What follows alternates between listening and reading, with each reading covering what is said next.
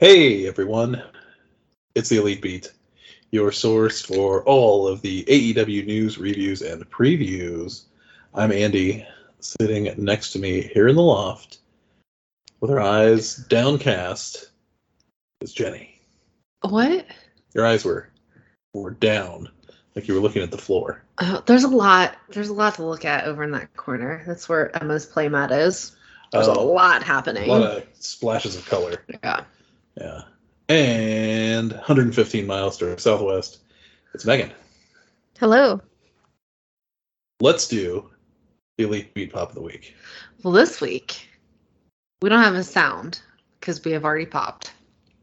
But we are drinking Casa Emma Chianti Classico. Ooh, nice. I only drink wine now with my daughter's name in it. That seems really limiting, but I get it. I hope there's a good champagne with Emma's name in it. Otherwise, what will you do? I only drink red wine with my daughter's name. Okay. Let's clarify that. Put a qualifier on it. Have to revise those filters. Well, I have a box of I too, my Chiron would say, has been drinking.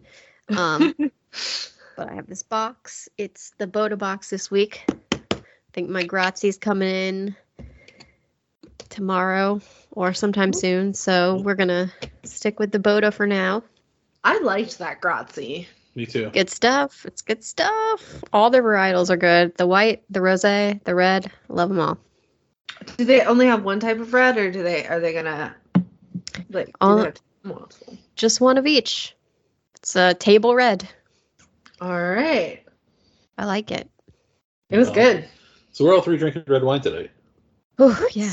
Chilly Rare. out. It's It's rare. weather's changing. Yeah. Yeah, it's raining. It's kind of chilly. I'm just saying, that doesn't happen much. It's the season now, though. Now we're getting into it. Mm. Guys, cheers. Cheers. Let's talk ratings, because we, like last week, it's a mixed bag. Oh no. Oh, no. Sorry, like- Rampage. I get so worried when I start this way. This is from Cage Side Seats. So this was of course, the Rampage Grand Slam edition, 2 hours. Oh. And maybe that's why it didn't perform that well. Because it went from 10 to midnight? Yes. So it did a 0.12 rating and 341,000 viewers. Woof. So now the September 15th show, the one the week before, did a 0.09 in the demo. So, but let's look at the history of Rampage Grand Slams, though. Because they've all been Friday nights, 10 to 12. So we start in 2021, 640,000 viewers, a 0.29. Oh, damn. Starting high. I feel like this is going to be a real drop. 2022, 522,000 viewers, a 0.17. And then, of course, yes, last Friday, 341 and a 0.12. So the first 2 years, that wasn't bad. Well, the first year crushed. Yeah. Yeah. Like But a the second 0.29 year- for Rampage is insane. The second year, I thought held strong. You know, It was okay, yeah. I mean, they'd be doing backflips if we're getting 0.17s for Rampage these days. Yeah, and the 500, like breaking 500,000. Yeah. Good lord. Yes. So anyway, I don't know what to say about Rampage. It's like, I mean, what can you say about Rampage? Well, out of Tony's, do you think they're going to continue to have Rampage? Like, As long as Turner is going to pay them to have Rampage, Sure. they're going to have Rampage. out of curiosity, did it get led into by like a movie? I'm assuming not a live sporting event because it started right at 10. Yeah, I think typically the accountant. it's probably the account. Yeah. I don't know what the lead-in was. And then let's talk about Collision. This is from John Pollock's write-up on Post Wrestling. Despite a huge college football game airing head-to-head, Collision scored its largest audience in nearly 2 months. That was the OSU Notre Dame game, That's right, yeah. The September 23 episode of Collision from Grand Rapids averaged 562,000 viewers and a 0.18 in the 18 to 49 demographic. The numbers reflected a 20% increase in overall viewership and an 18% bump in the 18 to 49. The show aired against the Ohio State versus Notre Dame game, which had 9,980,000 viewers on NBC. Comparatively, it destroyed. Yes. So it did really well. And at the peak quarter hour was 8:45 to 9, which was the ending of Julia Hart versus Kiera Hogan, the Righteous Vignette, and the start of Jay White versus Andrade. Okay. I'm glad Collision's sort of having a comeback. I want the narrative to be that they don't need that Punk, but it seems like it's doing fine without him. Good. I don't want it to be like a temporary effect. I know Grand Slam weekend, even though Collision wasn't technically Grand Slam, it was the quality of a Grand Slam, as we discussed. So I don't want this to be just like a fluke. I hope Collision continues to do okay, because I do enjoy Collision. I can't believe I'm enjoying the extra 2 hours of wrestling I have to watch every week, but we fully cut out 1 hour. That's true. I traded in an hour, so I'm only net like positive 1 extra hour. That's true. And here's the last of it. AEW Dynamite fell to its lowest 18 to 49 audience since June as it heads into its pay-per-view weekend. The September 27 episode from Broomfield, Colorado averaged 855,000 viewers and a 0.28 in the 18 to 49 demographic. Show ranked third among cable originals, behind Fox News' coverage of the Republican debate and Sean Hannity that followed the debate. Yikes, why? That says more than anything. I think Taylor Swift needs to start dating somebody on the AEW roster. Yes. And then we can get some t-shirt sales, we can get some viewership up.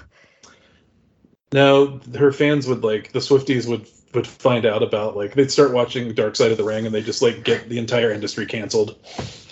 Maybe we need Taylor Swift's fans to get the independent contractor. That's what it's going to take. Yes, go after that, Swifties. But also, I want the tweet where they explain how wrestling works the same way they explain how football works to each other. That would be good. Hey, that Eddie Kingston has decided he is no longer doing independent bookings, or at least much less. Via his Instagram page, he announced that he is no longer doing independents. He is dealing with a lower back injury that he'll be getting fixed so he can be ready for New Japan and AEW events. Due to being NJPW Strong Openweight and ROH champion, I've come to the hard decision that I'll have to stop doing independents. When my responsibility as champion for these clip companies is over, I will hopefully be able to do independents again. I apologize to all, but I just need to focus, and my body needs to be ready for those shows. He just pulled out of a Defy show, that I think was scheduled for this weekend because they're going to be up in Seattle anyway. So yeah, I feel like that should be the standard if you're a champion. You should prioritize. You should, but also supposedly these people have flexibility to do indies if they want to do them. But that's right. That's right. We need the Swifties here. And at one point, the International Championship, previously known as the All Atlantic, I thought the whole idea was that you would go around, shop it around to the indies and defeat people and cultivate the idea that it could be lost. Yeah, the crux of PAX reign, right? Yeah, he did all the British indies. Yeah. But in Eddie's case, do you know what the lower back problem is? Is it because I do not. It's probably age, guys. I feel like I'm having lower back issues.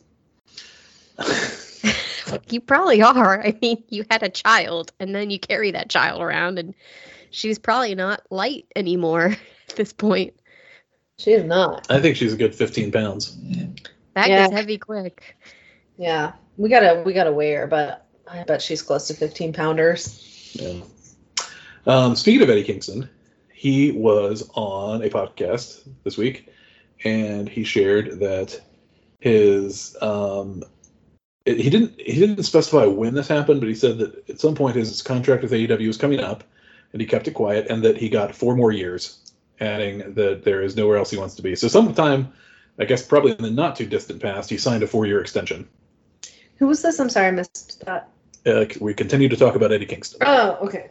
So 2027, he's locked in for? Unless it was like last year, yeah. But it didn't sound like it was that far back. Damn. Okay, the other thing we have to talk about, unfortunately. Oh, no. Adam Cole. I know it'll come up on Dynamite, but I feel like this is too big a story.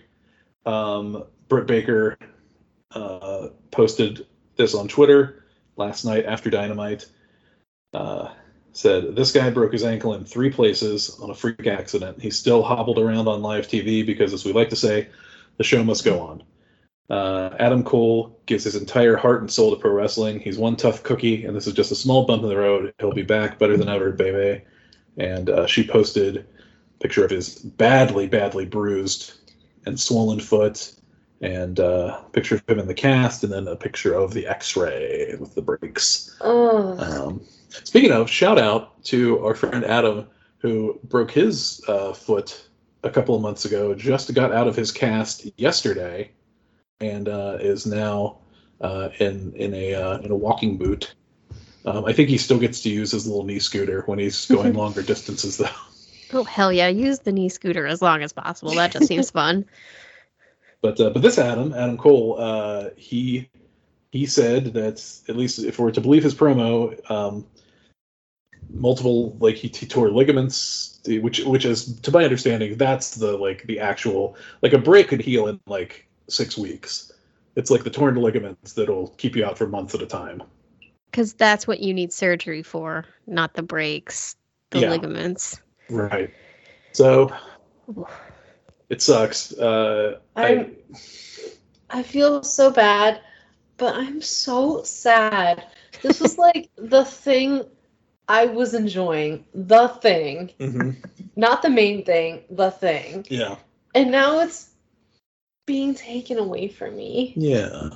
And not to make his injury about me. Mm-hmm. But Jenny, it's nice that they didn't. MJF very much, for better or worse, he's like, it was my fault. I don't blame you, buddy. I still love you. And so they're not breaking them up. Yeah, I hope. I just like, if he's out for a while, things can change and they won't have the same momentum and things will just be different when he comes back. Because, like, he'll have had experiences and MJF will have had experiences and it'll just be, and the crowd will have experiences. Wreck-It Ralph 2 vibes. And you should just be allowed to have just one friend. Well, Adam explained to MJF about how actually the opposite is true. I didn't agree with that. Oh, man. Andy, though, up until right now, I thought maybe this is a work. He described so many bad things that happened to him, and all he did was jump from the stage. And it both terrifies me that it's real and makes me, like, ponder the frailness of my own body because I'm not in adipole shape. God knows, one wrong trip, and I could break my entire leg or arm or both. So really, it's thanks, Adam, for reminding us we're all just flesh bags and skeletons. It's scary. I hopped over a small wall a few months ago, and just like Jenny just looked horrified at finding this out. I just thought, oh, that's like pretty short. I can do that. And I landed, and I was okay, but it did, like, I felt the impact more than I expected to. And I just thought, man, I'm old. Like, where did you do this? When did you do this? A few months ago at your parents' house. Why did you jump over a wall? I don't know. I didn't feel like walking all the way around. To test his body to see if it still worked like he remembered it. And then he finds out now. It's like, when we were kids, we used to, like, I used to like hop over things all the time. Well, I know, but like my body is deteriorating. Well, that's what I'm talking about. That's the quickly. That's the realization that I'm coming to here. Did you ever like contemplate monkey bars as an adult? Because as a kid, I don't know about you guys, but I was flying over those things. It was not even a second thought. And if I had to hold my own weight with my stubby T-Rex arms at this point in my life, no. Like, I could be hanging over lava. I would die. It's just, don't ask me to use my upper body. Me too. Megan, I contemplated this last night because we were planning a birthday party for someone in the neighborhood, and one of the girls in the neighborhood was like, oh, look, there's this indoor adult play park that we could all go to, and she sent pictures. Not that kind. And I don't know what that means, but it's like full of just like monkey bars and rock climbing and like all of these like upper body strength stuff, all high up. So 1, I have no upper body strength. 2, I'm pretty sure I might be developing carpal tunnel. 3, I am terrified of heights. And she sent that, and they were all like, oh, that looks awesome. And I was like, yeah, I think the axe throwing option that you threw looks pretty cool. Staying on the ground and just tossing something. Yeah, my adult play park would include a picnic basket full of cheese and wine and, largely just sitting on the ground on a blanket. Me too. So, Andy, you're not the only one who's deteriorating. It's all of us. And Adam Cole, apparently. Yeah, but he's in shape. God damn it.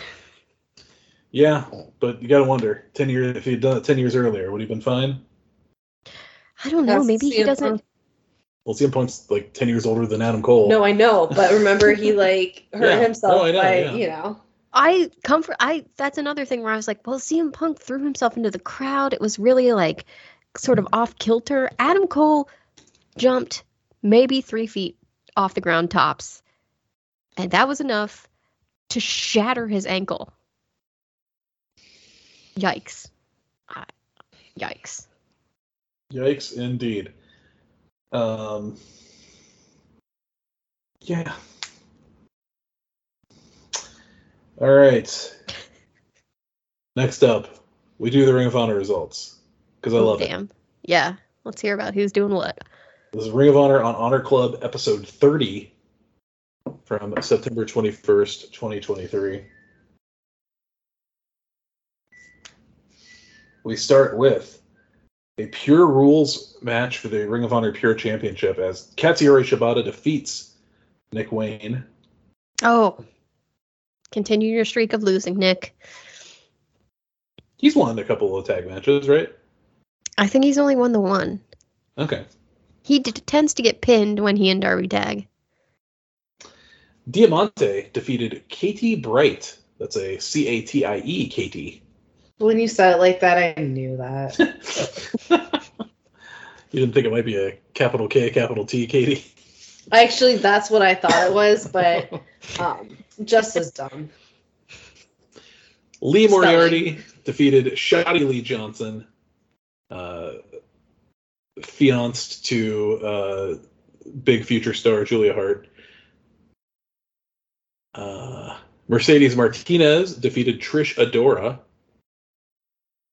Okay. Athena defended the ROH Women's Championship against Angelina Love. Do you know who Angelina Love is? No. What is a name I would know her by? Angelina Love, if anything. She was a big fixture in the TNA Knockouts division as part of the actually like very influential stable The Beautiful People with Velvet Sky and Madison Rayne, actually. Yeah, I've only heard of that because of you talking about it relative to Madison Rayne and Velvet Sky, oddly enough. Yeah. Sky Blue, Willow Nightingale, and Kira Hogan defeated Layla Hirsch and the Renegades. Damn. You know I love me some Renegades. Yeah. Ethan Page defeated VSK. Okay. Sure. Hio del Vikingo, Metalik, and Gravity defeated Serpentico, Angelico, and Tony Nese. Oh, I would have watched that. They're wasting Vikingo matches on Honor Club. Yes, they are. Darius Martin and Action Andretti defeated Cole Carter and Griff Garrison. Okay. And the main event, their last defense before losing the ROH six-man tag team championships to the Hung Bucks at Grand Slam, the Mogul Embassy, Khan, Cage, and Leona defeated Willie Mack and the infantry of Carly Bravo and Sean Dean. Ugh, sorry, Sean Dean. Yeah, I am for real. That was ROH. What a weird show. Why Vikingo? You know, why? Put him on the television, please. Yes, please. All right, guys, let us do the Elite Beat plug of the week. Oh. Jen. Yeah, you're currently awake. That's why we do it. Would Yeah. you like to plug? For all the listeners who were curious about why it got moved up, it's because Jenny sleeps. Because, bitch, I'm asleep. Yeah. I sleep. Oh my gosh. I have been listening to the audiobook of the Guernsey Literary and Potato Peel Pie Society. And it just, like, makes me, you know, remember how much I love the movie on Netflix as well. And it's just a sweet little story. It's like, it's well behaved. Good things happen to good people. Bad things happen to bad. Well, not really. The quote unquote bad guy, you know, gets his bottle of champagne and ring back, so everything's fine. I respected him for that move. Honestly, I stopped thinking of him as the bad guy and thought, that guy knows what's up. Yeah, agreed. Isn't it that hottie Glenn Powell? He's John Glenn. Yeah. Yeah. John Glenn. He plays John Glenn in Hidden Figures. Yeah. Oh. But he looks like he's that hottie Glenn Powell who, when we watched Top Gun Maverick, you were like, look, this guy's hot. And I was like, yeah, I can't stop looking at him, and I'm confused about why. Mm-hmm. He's like that, like you know, like 50s hot too, like yeah, black. Like it's like piercingly pretty hot. Yeah, and that's what this movie's about. So he's got real Frakes energy. Ooh, maybe that's what it is. Yeah. Okay, so the audiobook of the Guernsey Potato Literary and Potato Peel Pie Society. Who is the narrator? Who reads it? Is it somebody famous? Famous Brit. Come on. Are you finding the information? How do I no, it just says maybe in the. Usually if it's a famous person, they tout it pretty up front. Narrated by, there's 3. You haven't noticed that there's different ones? No, because in all of my others, they like change their voices, so I'm just like, oh gosh, Jenny. I just thought they were really good at changing their voice. Okay. Oh my god, no, because there are 5 people in there. Wait, I thought there were 3. No, I said the list goes on. Okay. Tell me at least one of them is male and one of them's female. I think there's a mixture. They're just really good at Bomer, Susan Durden, Rosalind Landor, John Lee, and Juliette Mills. I don't know any of those people. Okay, so they just be like professional voice actors. Yeah. That's fine. Hey, did you guys hear that Michael Gambon passed away? I did. Oh. Hashtag my Dumbledore. I thought he was hashtag not your Dumbledore. No, he's hashtag not my Dumbledore. Oh, okay. I liked him as Dumbledore, so I'm on. He's better than Richard a little Harris. Darker. Yeah. Oh yeah, I like his hat a lot better. I like that he was just like, he had a real I don't give a fuck energy about children who needed his help, and that's what Put him in the bottom of the fire. How did you push me into the goblet of fire? But Jenny, he was Emma's dad in the Johnny Lee Miller, Romola Garai. Oh, I love him in that. He's just Yeah. not my Dumbledore. I love him as an actor. I'm very sad he passed away. Yeah. But it's okay. He was 82. He lived a nice, long, famous actor life. Yeah. Megan, how about you? What's your Elite Beat plug of the week? I think that Jenny plugged this a while ago, but since I just saw it, I'm going to plug Barbie. Yes. Because that movie rules, and I didn't expect to love it as much as I did. I didn't expect to hate it, but I was like, oh my god, this movie slaps. Greta Gerwig's Barbie? Greta Gerwig's Barbie, yes. I mean, at this point, I think my take is like ice cold because everybody's like either in love with it or they're Republicans and their fragile masculinity cannot take it. But I do think for all the sad men out there, it was a movie about, how toxic masculinity hurts everyone, including the Kens. Like, yeah. Yeah, it was not like Ken was not like a bad guy in the movie at all. Like he stole her dream house. Yeah, but she wasn't even upset about it. I mean, she mourned it for a Spoilers little for bit. Barbie, sorry. Yeah, spoilers for Barbie.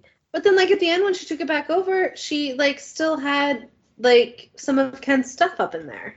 I mean, I think the thing that absolved him for me was he was like, I thought when I realized the patriarchy wasn't just about horses, I was kind of over it. Like, there you go, Ken. There you go. Ryan Gosling murdering it. For the 14th highest grossing film of all time. Sorry. Yeah, And sorry, it's so good. There's a joke in there, and I won't spoil this because I don't know if Amanda has seen it, and I feel like this is a joke specifically for her. Like, I felt like the movie was like just reaching out and being like, hey, Jenny, here's a joke just for you and like your small group of friends. That's nice. Yeah. Megan knows which one. I know. Well, I do too. Yeah. Yeah. It made me feel very special. Oh, well, that's sweet. Yeah. It was nice feeling like Barbie made me feel special. Yeah. Yeah. Yeah, Megan, I liked it a lot. Play with Barbies as a child? I played with my neighbors' Barbies. I never had them. I think because my parents didn't want to spend that much money for a doll. That ultimately we would just cut the hair off. I would have had a weird Barbie. But my friend had a bunch of them, so I would go over there and be like, well, this, I can play with them here. I don't need my own. That's fine. I had Barbies. I did not have a weird Barbie. You played with them nicely. I played with them nicely, but I did have a couple whose heads fell off because of my brother. And then, By fell off, do you mean he ripped them off? Yeah. Okay. Yeah. But then they never they can never swivel. You can always get their head back on, but they don't have the little ball. You can never get the ball thing in the right part of the neck. They lose range of motion. Yeah, so it was always sad. But my grandpa made me the Barbie dream house was way too expensive, and my grandpa made me a Barbie dream house out of wood, and my mom saved it. So Ron Swanson of him. Yeah, I love it. It was so pretty, and it even had a little balcony and little window sills, and then my grandma used little fabric swabs and wallpaper swabs and wallpapered all the rooms and painted everything. It was really special. I played with that a lot. Your Barbie dream house was like a mansion. Yeah, it was nice. way better than the plastic one that was really expensive. Was it like Monica's dream house? Yeah. Her dollhouse that you're not actually allowed to play with. Yeah. I played with mine. Good. Will Emma play with it? Mm-hmm. Okay, we're not going to get her the real deal Barbie dream house. No, she's going to get this better one. I don't know. It looked pretty sick. No, mine's better. It does not have a slide, though. Yeah. Maybe we could hook up the slide. Slap a slide on there. It's fine. I would like to plug once again, crossovergrid.com. Oh, God. Because since the last time I plugged crossovergrid.com, they've added wrestling. They finally added wrestling. I think I advocated for it last time. I talked about crossovergrid.com, and now it has happened. What if a crossovergrid.com person listens to our podcast? And possible. That's how wrestling got added. It's not impossible. Is it just WWE wrestling, or is it just wrestling in general? So for branding purposes, it's called WWE, like on the line of things. But I went to play today, and for the first time, it is an AEW-centric grid. Oh, you should share that with us. I thought we could play it here on the air, and I can just read off the squares, and you guys can try to puzzle it out. What do you want to do? Or do you want to look at it yourself? I'm going to do both. Because this is the first time I looked at the original wrestling one when you were like, look, they added it. And I have to say, I had no idea what any of the answers were. It was all very old school WWE categories, and I just gave up immediatly. Well, Megan, let me tell you about a living nightmare it was either yesterday or the day before's wrestling grid. It was the three columns were it was all about women's wrestling in WWE, so that's great. But the three columns were wrestlers who were on WWE Evolution, the pay-per-view, then WrestleMania 39 Night 1. So I not only had to remember this show that I barely watched like 8 months ago, in a time where I'm not paying attention to WWE, I had to remember like which wrestlers were on which night of it, and then the 2019 Royal Rumble. Oh my God! It was terrible. Anyway, let's do it. Let's see if we can do this. Okay, the first square is someone who is a WWE Intercontinental Champion and on All Out 2022. I thought you were going to send it to us so we could visually see, because I opened it. How do you open it? You go to crossovergrid.com. How do I know I won't get a computer virus from that? Because she's been there multiple times. I don't know. Maybe they're all in the background. Maybe that's what ruined your camera. I got like a notice from IT at work today, like some like email, and it seemed suspiciously like a phishing email. So I reported phishing, and I got like a notice. Girl. Like, no, honey, this is not phishing. You panic. Done that, Jen. You panic so quickly. And she has told me this happened at least twice before this. But not like from my own company. Yeah. Oh, it had. Yeah. Jenny, you think everything that you've not directly asked for is phishing. And that's just not how email works. Are you there? I don't think I got to the right place. I'm trying to think of... Mine's at movies. How do I get to the... You tap on the WWE up that's up on the top bar there. Ooh, I have an answer, but I don't want to... I have an answer. I'm worried I'm going to waste it on this. But I don't have that button. Give it to me. So... A little bit over. Oh. There you go. Okay. Thank you, listeners, for your patience. So okay. I have an answer. For what square? The first one. How is this? Oh, okay. So what Megan, what do you think? What do you think is your answer? John Moxley. Okay, type. Let's all type in John Moxley. Which square are we doing? The top left. Okay. I was right. But I worry that John Moxley, I just wasted him on that, because I feel like he could probably slot into a couple of these. Yeah. Okay. Where do you want to go next? I know one. Okay, Jenny. Where are we going? AEW champion face Cody Rhodes would be MJF, right? That's right. Ooh, but can I make one suggestion? Yes. He's probably also the only AEW champion that faced Samoa Joe. Or I guess it doesn't have to be current, right? Yeah. It can be any time. Okay. Sorry, Jenny. We can go with yours. I was just worried we were going to burn MJF quick. Like we burned Moxley quick? Yeah, exactly the same. I wasn't criticizing. I'm saying, like, we're burning the big hitters here. Okay, we got MJF. Okay. Again, why don't we tackle... Brody. did Cody. And was TNT champion. There you go. I think, fun fact, I think he was also Intercontinental champion, but we could use him on the TNT champion one. Oh, well, if you would rather use him there, that's fine. Let's do it. Let's Brody Lee. Brody Lee. He's not. Type Brody. Not. Why is Brody Lee not popping up here? Oh, are they not counting it because he is? Well, try what was his WWE name? I forget.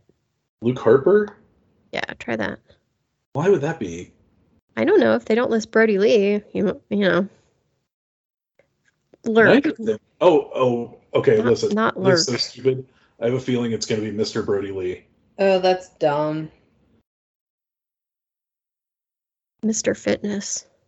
Mr. Fitness. I typed Mr. and that's what came. Okay, I don't think Brody Lee is in this. Yeah. Oh, nope. It switched. Wow, that's somebody complain. Yeah, seriously, what the hell, guys?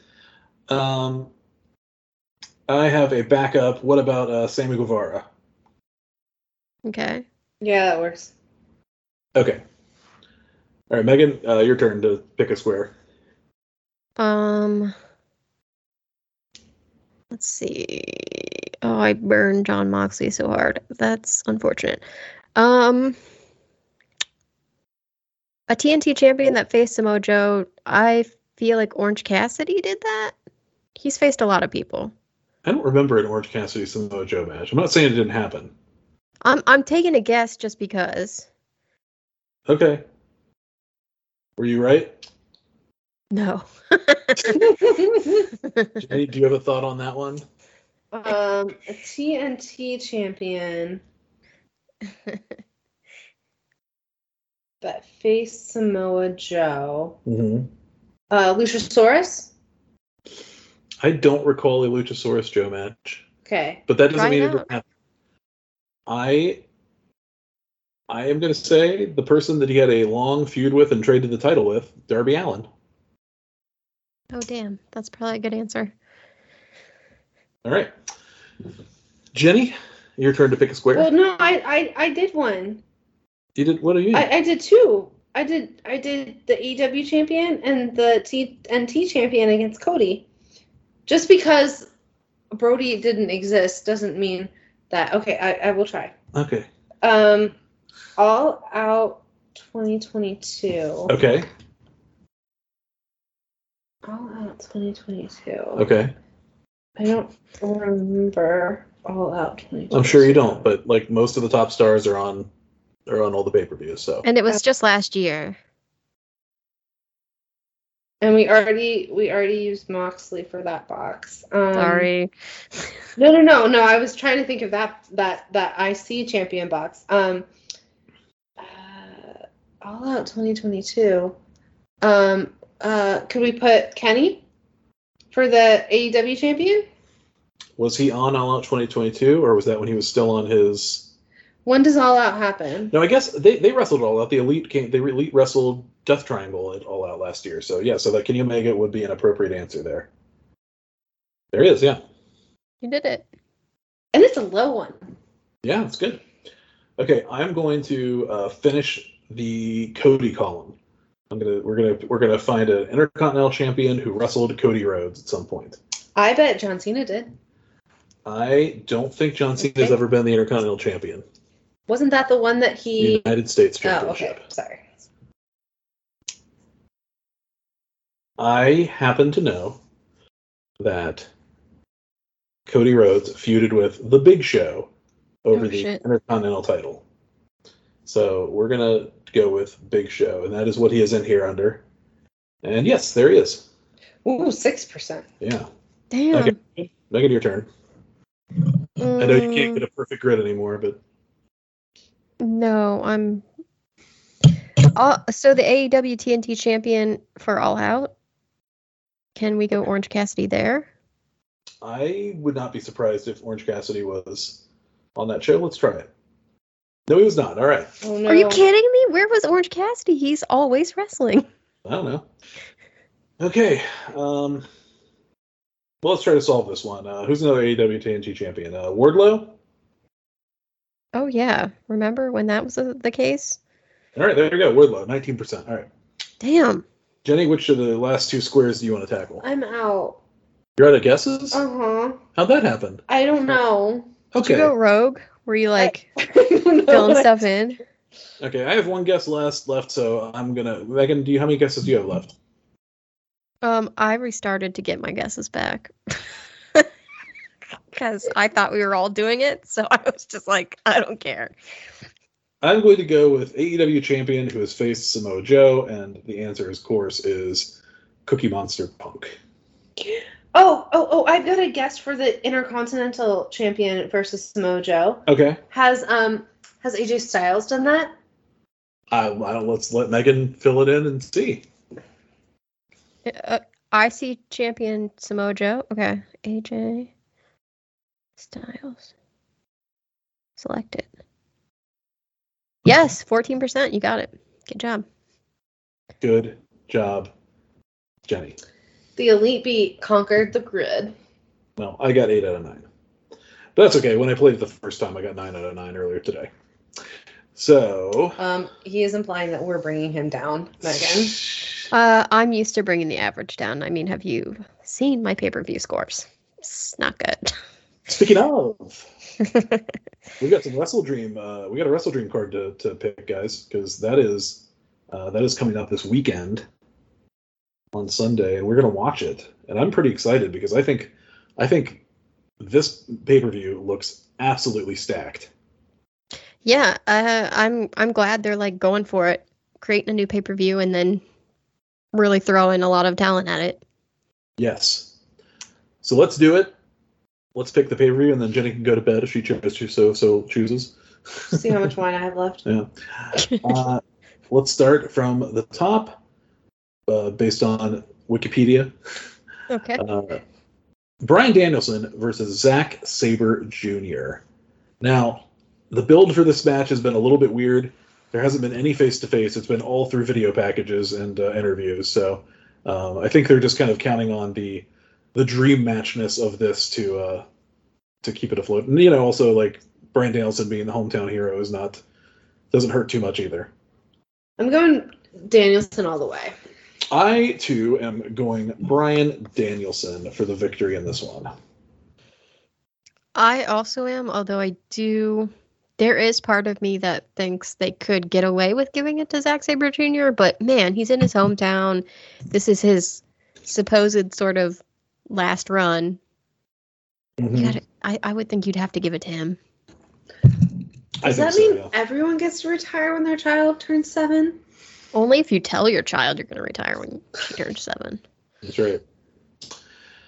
All right, then we got Hangman Adam Page versus Swerve Strickland, which to me has become the most heated match on this show based on the go home angle tonight, which we'll talk about later.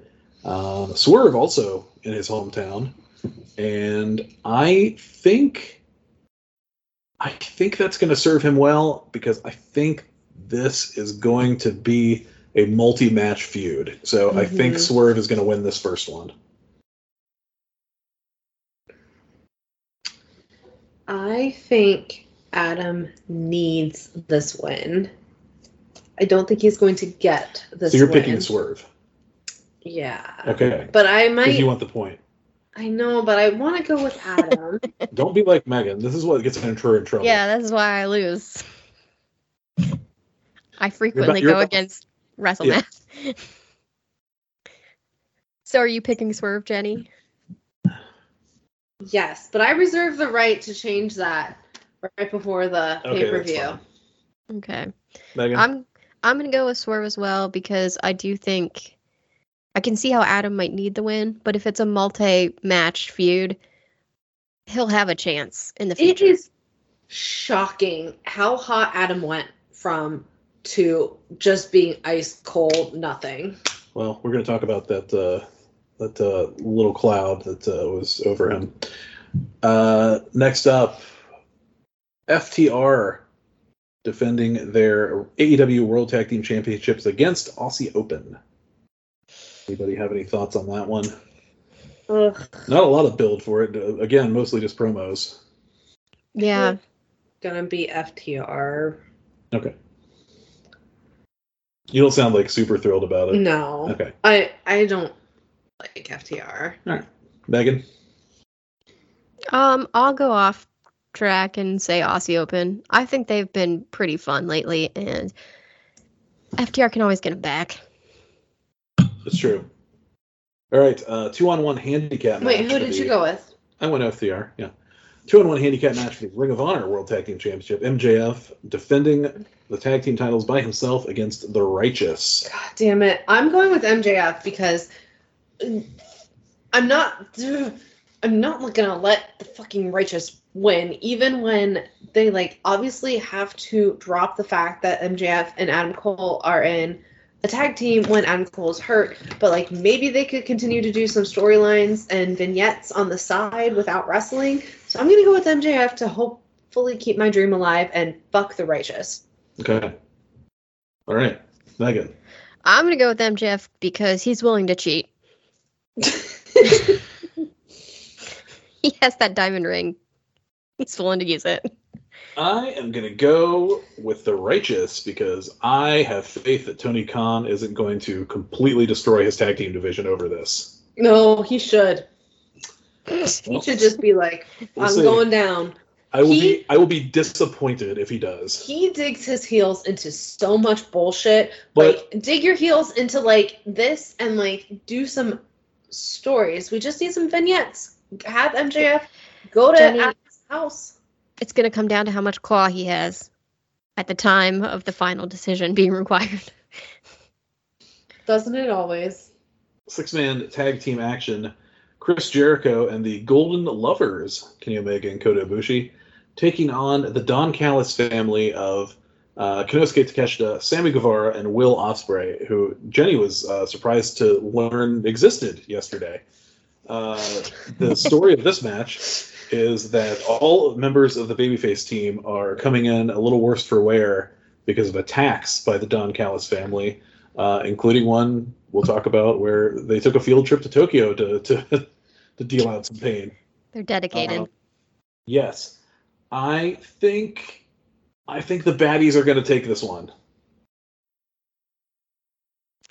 Not Jade Cargill's old stable, the baddies. They're lost with. They got to go to WWE now.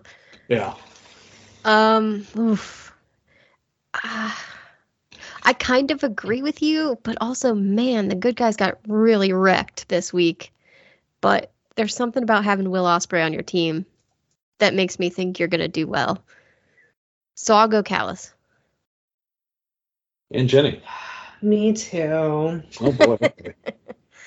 All going heels here. Interesting. Speaking of heels, Stars' heels canceled after its second season. Oh, sorry, Stephen Amell. 2 out of 3 falls for the AEW TNT Championship. Christian Cage versus the Uncle-less Darby Allin. Cage. I'm going for a hometown sweep, and I think Darby's going to take this. I mean, that would be the feel-good story, but I want Christian to win and then hit on Nick Wayne's mom. Mm-hmm. Now, do you think it's possible that Darby could lose when Nick Wayne betrays him in the third fall? Oh, yeah. I think it goes to the dark side. I think you're right about Nick Wayne. I think that little kid is getting sucked into the orbit of hot dad Christian. Yeah, and I think, once Christian and his mom start dating, it's going to be really hard to, extricate himself, so. I've got to say, as someone who started subscribing to Figure 4 online back in 2005, it's very weird to hear Buddy Wayne's name said on a national wrestling television show every week. But he's watching out for Christian, Andy, so you're going to hear about it. Yeah. Looking down from heaven. For the Ring of Honor World Championship and Strong Openweight Championship, Eddie Kingston puts his title on the line against Katsuyori Shibata. I think it's regular rules, not pure rules, because the pure title is not on the line. Ooh. I kind of want to go with Shibata. I don't know if that's a good pick or not, but I'm leaning towards Shibata. It'd be cool to have a guy with 3 belts. And Eddie... Well, no, he won't have 3 belts. He won't get both of them, just the one? What do you mean both of them? If Shibata wins, he's already got a belt, and then he would win. Oh, I see what you're saying.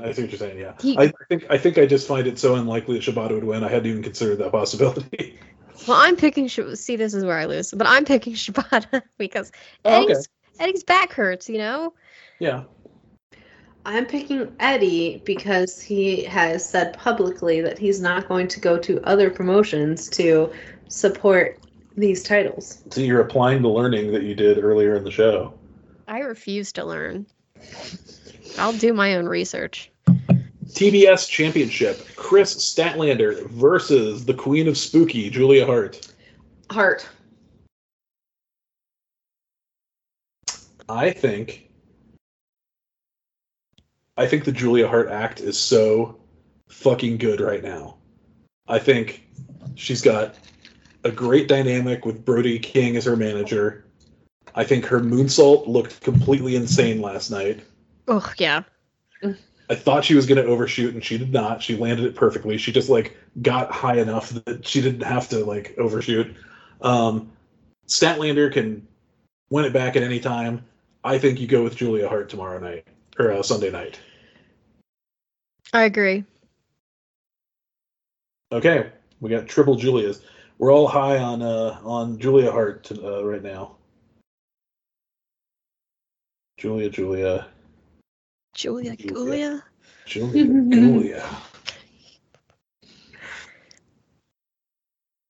That movie's pretty good. I still really like it. A 4-way tag team match for a future AEW World Tag Team Championship shot. I believe they said that the winners of this match get a title shot whenever they want. So I wonder if that means just they could just say this is when I want it, or if it's a Money in the Bank thing. I hope they just show up. It's stupid. They made Scorpio carry that ring around. I know. We've got the Young Bucks versus the Guns versus the Lucha Brothers versus Orange Cassidy and Hook. Now remember, they would be facing FTR, or if you're Megan, Aussie Open. Or anytime in the future, who knows who has it? Yeah, I'm going to go... I don't think anyone's going to go with this. I'm going to go Orange Cassidy and Hook. I went Orange Hook. Oh. I actually think Orange Hook would be the most interesting, so I would go that way too. Jenny tried to do the counterculture pick. Found herself with the masses. I liked them as a tag team before they were even a tag team. I saw them tag team at a house party in my friend's basement. The build for this match has been they did a 4-way singles match on Dynamite this week. Yeah. But whatever. I mean, it sounds awesome. Those 8 wrestlers, give it to me. But put them on pay-per-view and give them 15 minutes. And then finally, and probably not finally, because we still have Rampage and Collision to go this week. And I don't think anything has been announced for the pre-show. And we always have at least one match on the pre-show. Oh, yeah. So we'll have to update these later. But the other match that we know is Ricky Starks versus Wheeler Yuta, which was set up by, I don't know, disrespect. Yep. After the Last Man Standing match, and then a little promo in the back. So I think Starks, he's been taking too many L's against Bryan Danielson lately. He needs a win. Yuta doesn't need it right now. It's Ricky's time, so I'm going to Ricky. I agree. I think when Yuta loses, the BCC will obviously put him through some hard drills, make him do bridges on his head on rocks and stuff. So. Hell yeah. I'll also go with Starks. Okay. Those are our picks. Now, do we have enough, variability to actually have a competition? I picked the Righteous. I picked Aussie Open. I picked Darby. You tried really hard to pick Hook and Orange Cassidy. I did. Should I pick Paige? No, you should. You should pick whatever you want. Okay. Yeah. All right. All right. I think that will do it. For the night? No. we gotta talk about Dynamite. Jenny's like, this is where I check out. Bye. I'm still going. I see that Andy's not drank a lot of his wine, so maybe That's because I know I have another hour to go. Okay, so Dynamite it is. Let's talk about it. Oh, it's you were gonna drink my wine. Is that what you were saying? Actually, yes. I have to work tomorrow, so you should drink my wine. Okay. Yeah. I do have to take care of the child tomorrow while you're at work. Yeah. Here, I'll give you just a little bit. I'm good. I have to take care of the child. Let me fill her up. All right. Dynamite this week. We're in Denver, Colorado. First Bank Center. The show opens with Rey Fénix's first title defense of the AEW International Championship. His challenger tonight is Jeff Jarrett, and with him comes his entire posse. We got Jay Lethal, Sanjay Dutt, Satnam Singh, and of course his wife Karen joining him at ringside. This had all the makings of a fun opening match, and for the most part I thought it was, but I did worry that maybe Fénix hurt his right leg. Either that or I got fooled and he's just very good at acting. But regardless, he was the one to get the win. He pinned Jarrett with a cradle, and he retained his recently acquired international championship title. I always enjoy Rey Fénix matches, and I always enjoy Jeff Jarrett matches, because when I watch Jeff Jarrett, I'm just like sitting back and going like, wow, look at this guy. He's so old, but he can move. Like it's constantly amazing. Yeah, I will say the crowd had so much heat for him. It almost seemed personal to me, and I wanted to ask you: is there some weird Jarrett history in Denver, Colorado, or did they just like fully decide you're a heel, get out of here? Because they were like pissed. Not that I'm aware of. Okay, they just seemed really passionate about him losing to me, but you know. Does this mean that Rey Fénix is not only the international champion, but he's also the linear Texas Chainsaw Massacre champion? Yeah, I mean, they never put a belt together for it, but no, maybe. I thought they gave him a belt. Well, if they did, he doesn't carry it around. Well, no, that's why it's the linear. You know, you can't like he's not. It's not an official defense, but he did. I think this was probably his first time being pinned since that. Well, then I'm willing to accept that. Okay. Congratulations, Ray. It's been a really big couple of weeks for you. Wow. Yeah, really. Like winning the title on accident and then having apparently he just like so this Dynamite was weird. Until like 2 hours before the show there were only 2 matches announced. And I know you guys don't really like unless I'm telling you, like you don't really know what's been announced for Dynamite. Like there's like it's a lot of chaos when Excalibur talks about it. Well, no, but I just mean like, you know, what Collision goes off the air on Saturday, and they usually have a couple things announced. But then, like throughout the week, yeah, they drop stuff on Twitter or whatever. Exactly. You guys are not on Twitter. You guys are not following wrestling on social media at all. I occasionally look at our Instagram. Okay, so my point is it's mostly just for the Renee stuff, though. My point is, you guys don't. You could just follow Renee on your personal Instagram.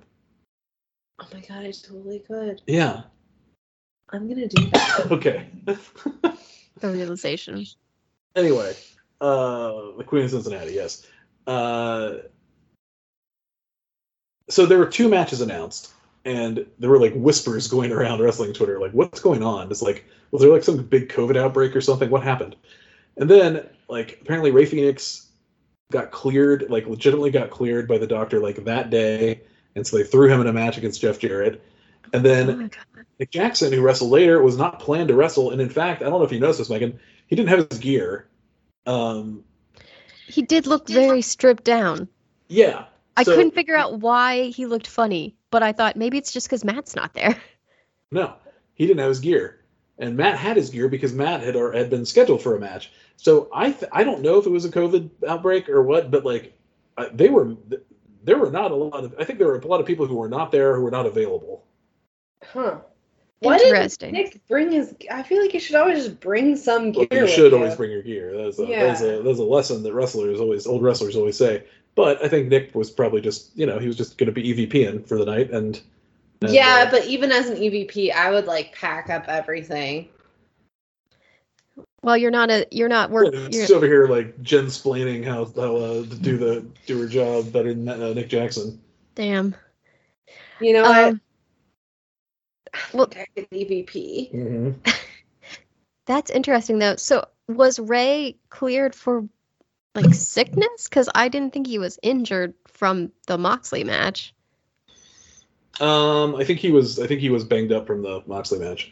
Oh, okay. Well, hearing that actually explains. Than John Moxley.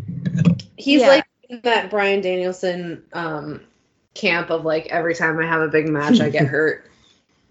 It kind of seems like it. Bryan Danielson did an interview with the New York Post today or yesterday, and he said for the first time since Forbidden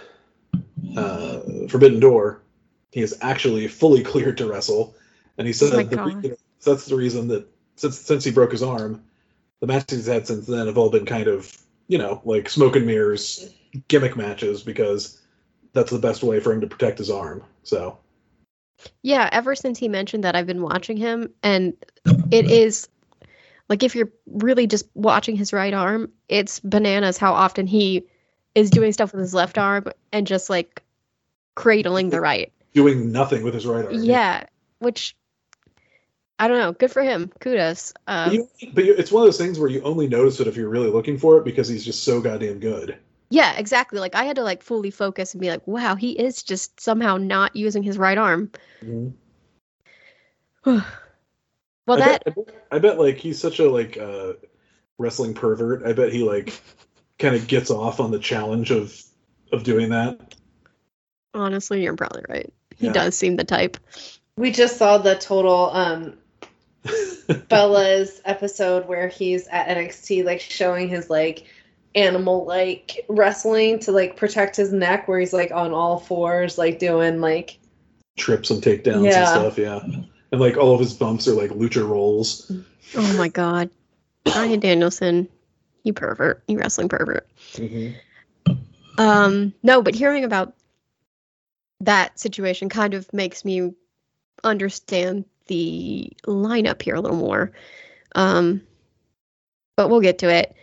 So that was the first match, and after that, we get our first vignette of the night, and it's Better Than You, Baby, hanging out in Long Island, home of MJF. They're reenacting the climax of Wild Things. Yeah, that we just saw. Jokes. It was so cool. It's incredible. So MJF, the setup is basically MJF has brought Adam Cole to his hometown of Long Island to celebrate his victory, and also to let Adam recuperate his ankle because he's messed up. MJF's like, "Come on the boat, Adam," and Adam's like, "Is this your boat?" And he's like, "It's my dad's." And he goes, "Oh, he's letting us use it." And MJF's like, "No, but he won't miss it." And so they get on the boat, and we get a montage of the two of them just like having a great time, being bros on a boat, drinking beer, fishing. And then it like leads to them sitting on the boat, Adam's fishing, and MJF sitting next to him with a beer. And he just is like, "Hey man, I'm really digging our hangout, but can I just say, like, it kind of hurt my feelings when you took Roderick's call. Like, why did you do that?" And Adam's like, "Well, he's my friend. I had to do this." And MJF's like, "Oh yeah, totally." He's like, "Here, let me get you a beer." And Adam's like, "Great, thank you." And so MJF gets up and he goes out of Adam's sightline, behind and over his back or his shoulder, and gets in the cooler. And instead of pulling out a beer, he pulls out his Dynamite diamond ring and he puts it on. And Adam just goes, "Hey, you weren't like gonna bring me out here and knock me out with your diamond ring and then throw me overboard, right? Because that'd be weird." And MJF's like, no, man, of course not." And so he puts the ring back and he just kind of laughs and sits down next to him. And then Adam explains to him, hey, man, like, people can have multiple friendships. It's okay. Like, you're my bud. Roderick's my bud. Everything can be cool. We can do this. That's how friendships work. And MJF, as a growing boy emotionally, he says, oh, okay. And he seems to genuinely accept it and think about it and perhaps understand it. And so he's like, yeah, okay. And then Adam, who has been fishing the whole time, is like, oh shit, I got something. And we cut to huge man Paul White in a rubber duck tube in the water. And he said, he's like, you caught Captain Insano, which I'm assuming Andy is one of Big Show's characters or whatever. Weirdly, it's just the character he played in the film The Water Boy. Oh, okay. Yeah, so it's a horrible movie. I only saw it the one time. I don't have many memories of it. I remember Captain Insano. Well, there you go. So yeah, they bring him on board, and the three of them all drink beer together and are just very happy about this. So I just don't think that the lesson needs to be, I can have a ton of friends and not give you enough attention. Jenny's the MJF in this situation, guys. She fully doesn't love multiple friendships where she gets filed away as not the most important. So maybe she'll grow from this too. When Emma makes a real friend, we're going to have some trouble. You know that most mother-daughter relationships aren't Gilmore Girls, right? You need to go into this knowing that. Of course I know that. Your face says you don't.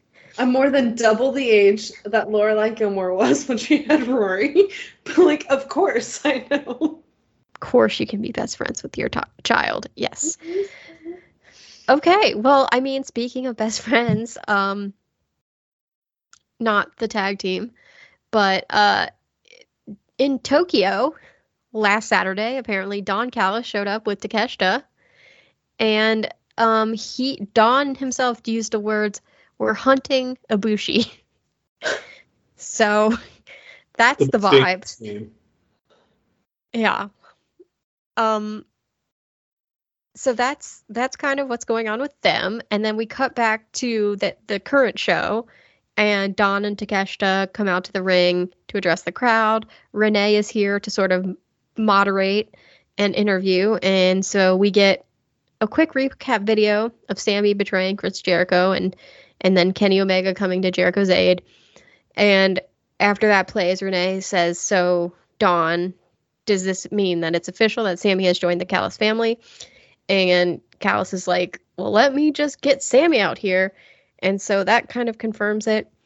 Sammy comes out. He's got a brand new Godfather themed sort of entrance graphic. It's his name in red on a half black, half white background, which I'm pretty sure is a Godfather reference. Scarface. Scarface. I knew it was a mob film. Okay. So yeah, he comes out. Renee asks Don about his Tokyo trip last week, and luckily Don says, I filmed literally everything. And so we watch the film where Callis and Takeshita show up at Ibushi's gym, and they beat up one of his students looking for him, and then Ibushi shows up and starts to beat up Takeshita, but Don hits him with an umbrella, and this allows Takeshita to get up and clock Ibushi with a kettlebell. And man, I don't know, the sound made me feel like, did you really hit Ibushi in the head with a kettlebell? Because it had a very metal on flesh sort of sound. They could have added that in post. I hope so, because what a horrifying thing to hit somebody in the head with.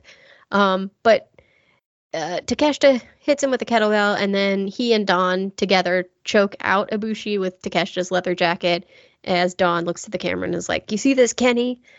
I gotcha. I'm killing your heart here. Very dramatic. And after all that, Sammy gets on the mic and kind of changes direction and is like, yo, I hate Chris Jericho. He's a villain. He held me back for years. Don Callis helped me to see how selfish Jericho is, and he made me realize that Jericho would never pass the torch on to me. So I'm so happy to be part of the family. And that's the state of things. The crowd, pretty angry. More angry than they were at Jeff Jarrett. I'm big in favor of this because I appreciate the effort that they took to do a remote pre-tape in Tokyo. Mm-hmm. I mean, that's dedicated. You know, I mean, I don't know if Takeshita was there for a DDT show, but like Don Callis had to fly out. You know. Yeah, they had to send them there. A long fucking flight too. Yeah. Yeah. I like it. I like the drama of it, and I think Kenny's going to be pissed. We don't hear from Kenny tonight. Spoiler alert, but I think he'll be pissed. After that, we get a promo from Ricky Starks that was taped right after his Texas death match against Bryan Danielson last week. Ricky claims that even though he lost, he really won because he survived. And he said, Danielson, you've never tapped me out and you've never pinned me, which is a wild stat because he's lost, technically, to him. And then he invoked mythical rankings that don't exist anymore. Well, yeah, in Ricky's mind, he's like, that means I'm number one and you're number two. It's like, okay, I guess that's... So we officially got rid of the rankings? No. No, I mean, they never said anything. They haven't been posted for, I don't know, over a year, I think. Yeah. It's a state of mind. Remember for a while when Bianca Belair finally lost and she's like, no, I'm still undefeated. It's a state of mind. I do remember that. And it was like, I don't think that's the technical definition, but okay. Yeah. That's not how brackets work. Yeah, so like kind of, I guess Ricky's in that headspace is what I'll say. But after he says all this about Danielson, Wheeler Yuta rolls up and he's like, hey man, I'm sorry I put hands on you. You just wanted to show some respect to Danielson and I was wrong. Ricky doesn't want to hear any of this. He basically is like, get the hell out of here. And that lack of respect sets Yuta off. And he's like, you want to know what I really think of you? And Ricky's like, sure, whatever. And then Yuta's like, you're an entitled prick. And he goes off on him, and he ends by challenging him to a match at Wrestle Dream, which gets made official pretty quickly. So that is, as we made our picks on the card. Yeah. Yep. Yep. From there, the second match of the night, to me, like prior to learning that this show was kind of a last kind of slapped together in the end, I felt this was like a bit of a random matchup. We got a three-way match to determine who will be the next challenger for Rey Fenix for the AEW International Championship next week. And the contenders are Nick Jackson, who didn't have his gear, just looked weird to the eye, Brian Cage, and Claudio Castagnoli. This felt like a year one Dynamite match. This felt like something you'd see on 2019 Dynamite when like the Elite all still had booking power. Like this seems like something they would have thought up, and I loved it. I thought it was so much fun. But yeah, it did have very like early AEW energy. Yeah, it's like in my head, I'm like, why the hell is this happening? But then when they got in there, it was a fun match and they all got to do kind of what they're good at. Like Nick did his high flying. He had two bases to work with. Brian Cage is strong. Claudio's strong. They're strong in different ways. So it was interesting and they kept it good. It was just, to me, I'm like, why are any of these people fighting to be the next international championship, especially Nick, who isn't like a singles competitor. Nick should totally be a singles competitor. Did they say this was this only his fourth singles match? I thought it was third. Is fourth. Okay. Yeah. Which I don't remember if they said in AEW or just literally ever. Do you think his match against Matt on BTE 200, does that count as one of them? I mean, if he had anything to say about it, probably. That's got to be a stat. Yeah. Yeah. So what we come up with is Nick Jackson wins.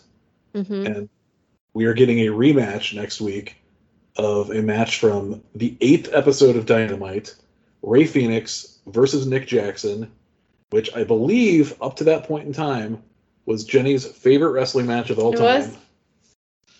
And I mean, aside from Io Shirai versus Xia Brookside. Mm-hmm. I did like that. Yeah.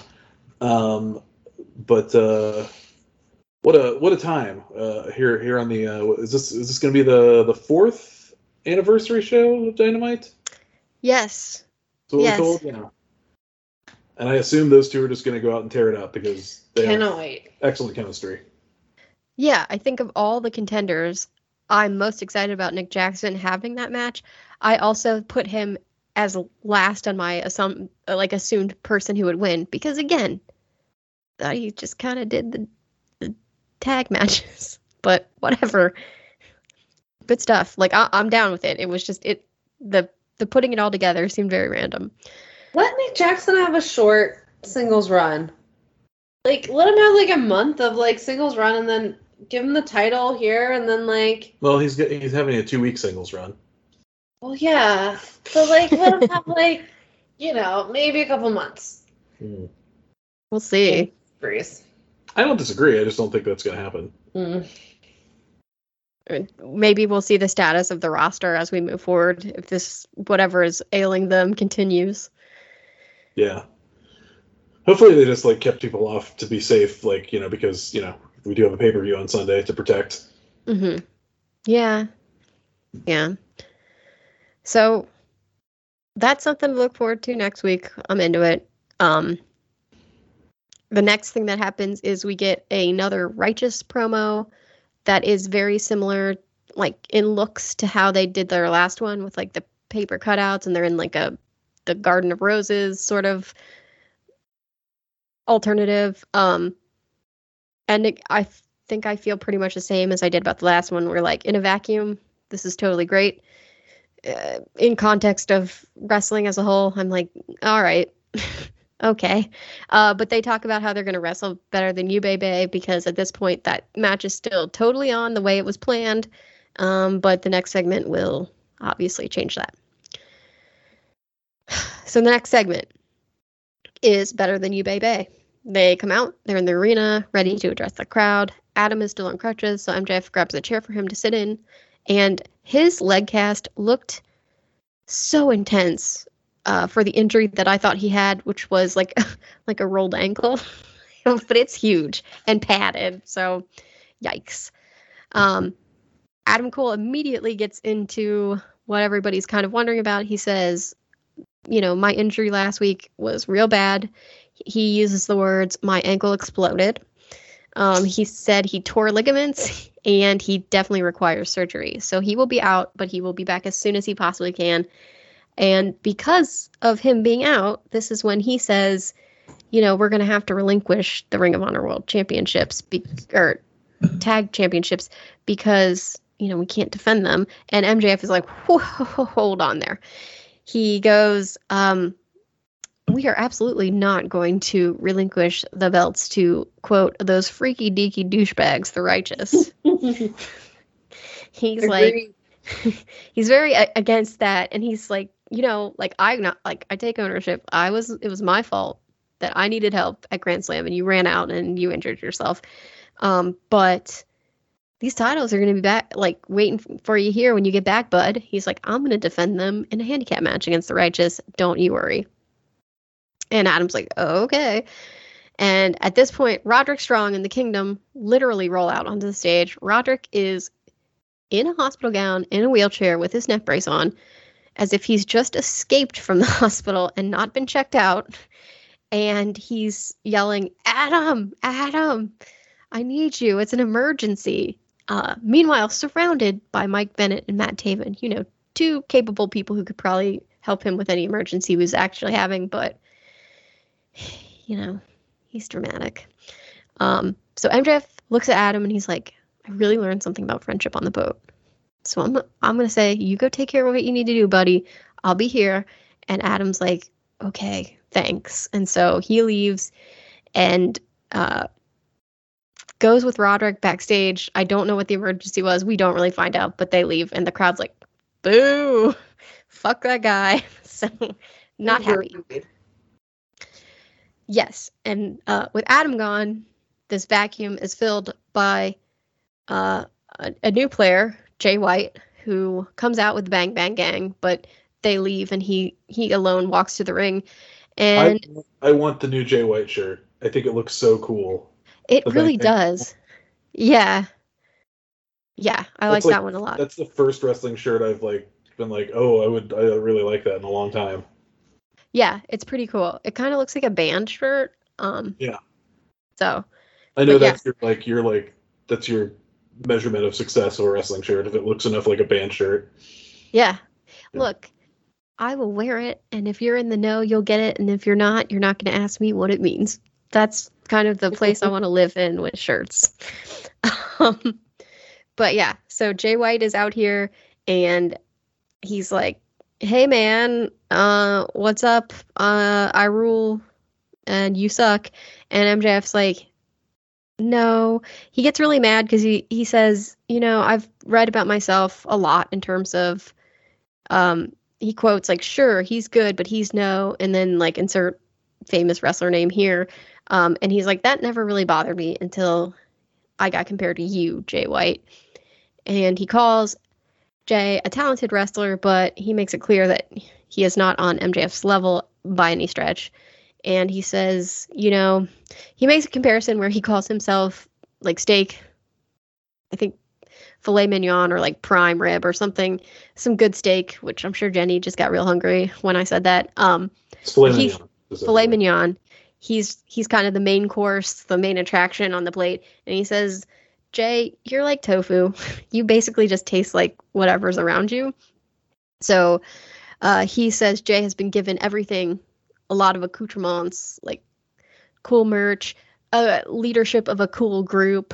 But he's like, if you take all that away, you're nothing. And if you're smart, you'll get out of here and we don't have to do this. And so Jay's like, well, that's interesting. He sort of laughs and goes, I'm so glad I got my own MJF experience, but I'm kind of disappointed because you're off your game. Your bromance with Adam Cole has really weakened you. And he ties back Adam and MJF's entire relationship to Jay, defeating Adam Cole at Forbidden Door. And he goes through all of these steps about how they got to where they are now, which I didn't write down, but like basically he claims credit for that. And he says, I've been ruining your life from afar for a while now, and I'm here to ruin it in person. Let's go. And he basically declares he's going to take MJF's championship away from him, and because he's like the better person and he's going to make it real. And the crowd is really not happy about it. They're very anti MJF not being champion. And basically Jay just gets in his face and he gets MJF so riled up that MJF's like, let's do it now. Let's do it now. And he's like, like the true heel, he just rolls away and is like, not right now. And he just kind of laughs from the ramp. So I know, Andy, that you said that you have faith that Tony Khan won't mess up his entire tag team division to support this storyline with MJF and Adam Cole while Adam Cole's out. Here's the thing, though. They have the trios titles. They can just continue with those. And wait, that's ROH tag team. It's not even the AEW tag team. So it doesn't have any. Why are you looking at Megan like? What are you talking about? The belts that MJF and Adam Cole have. Yeah. Are the ROH, not the AEW ones. Oh, you said something about the trios titles. But the AEW also has the trios titles.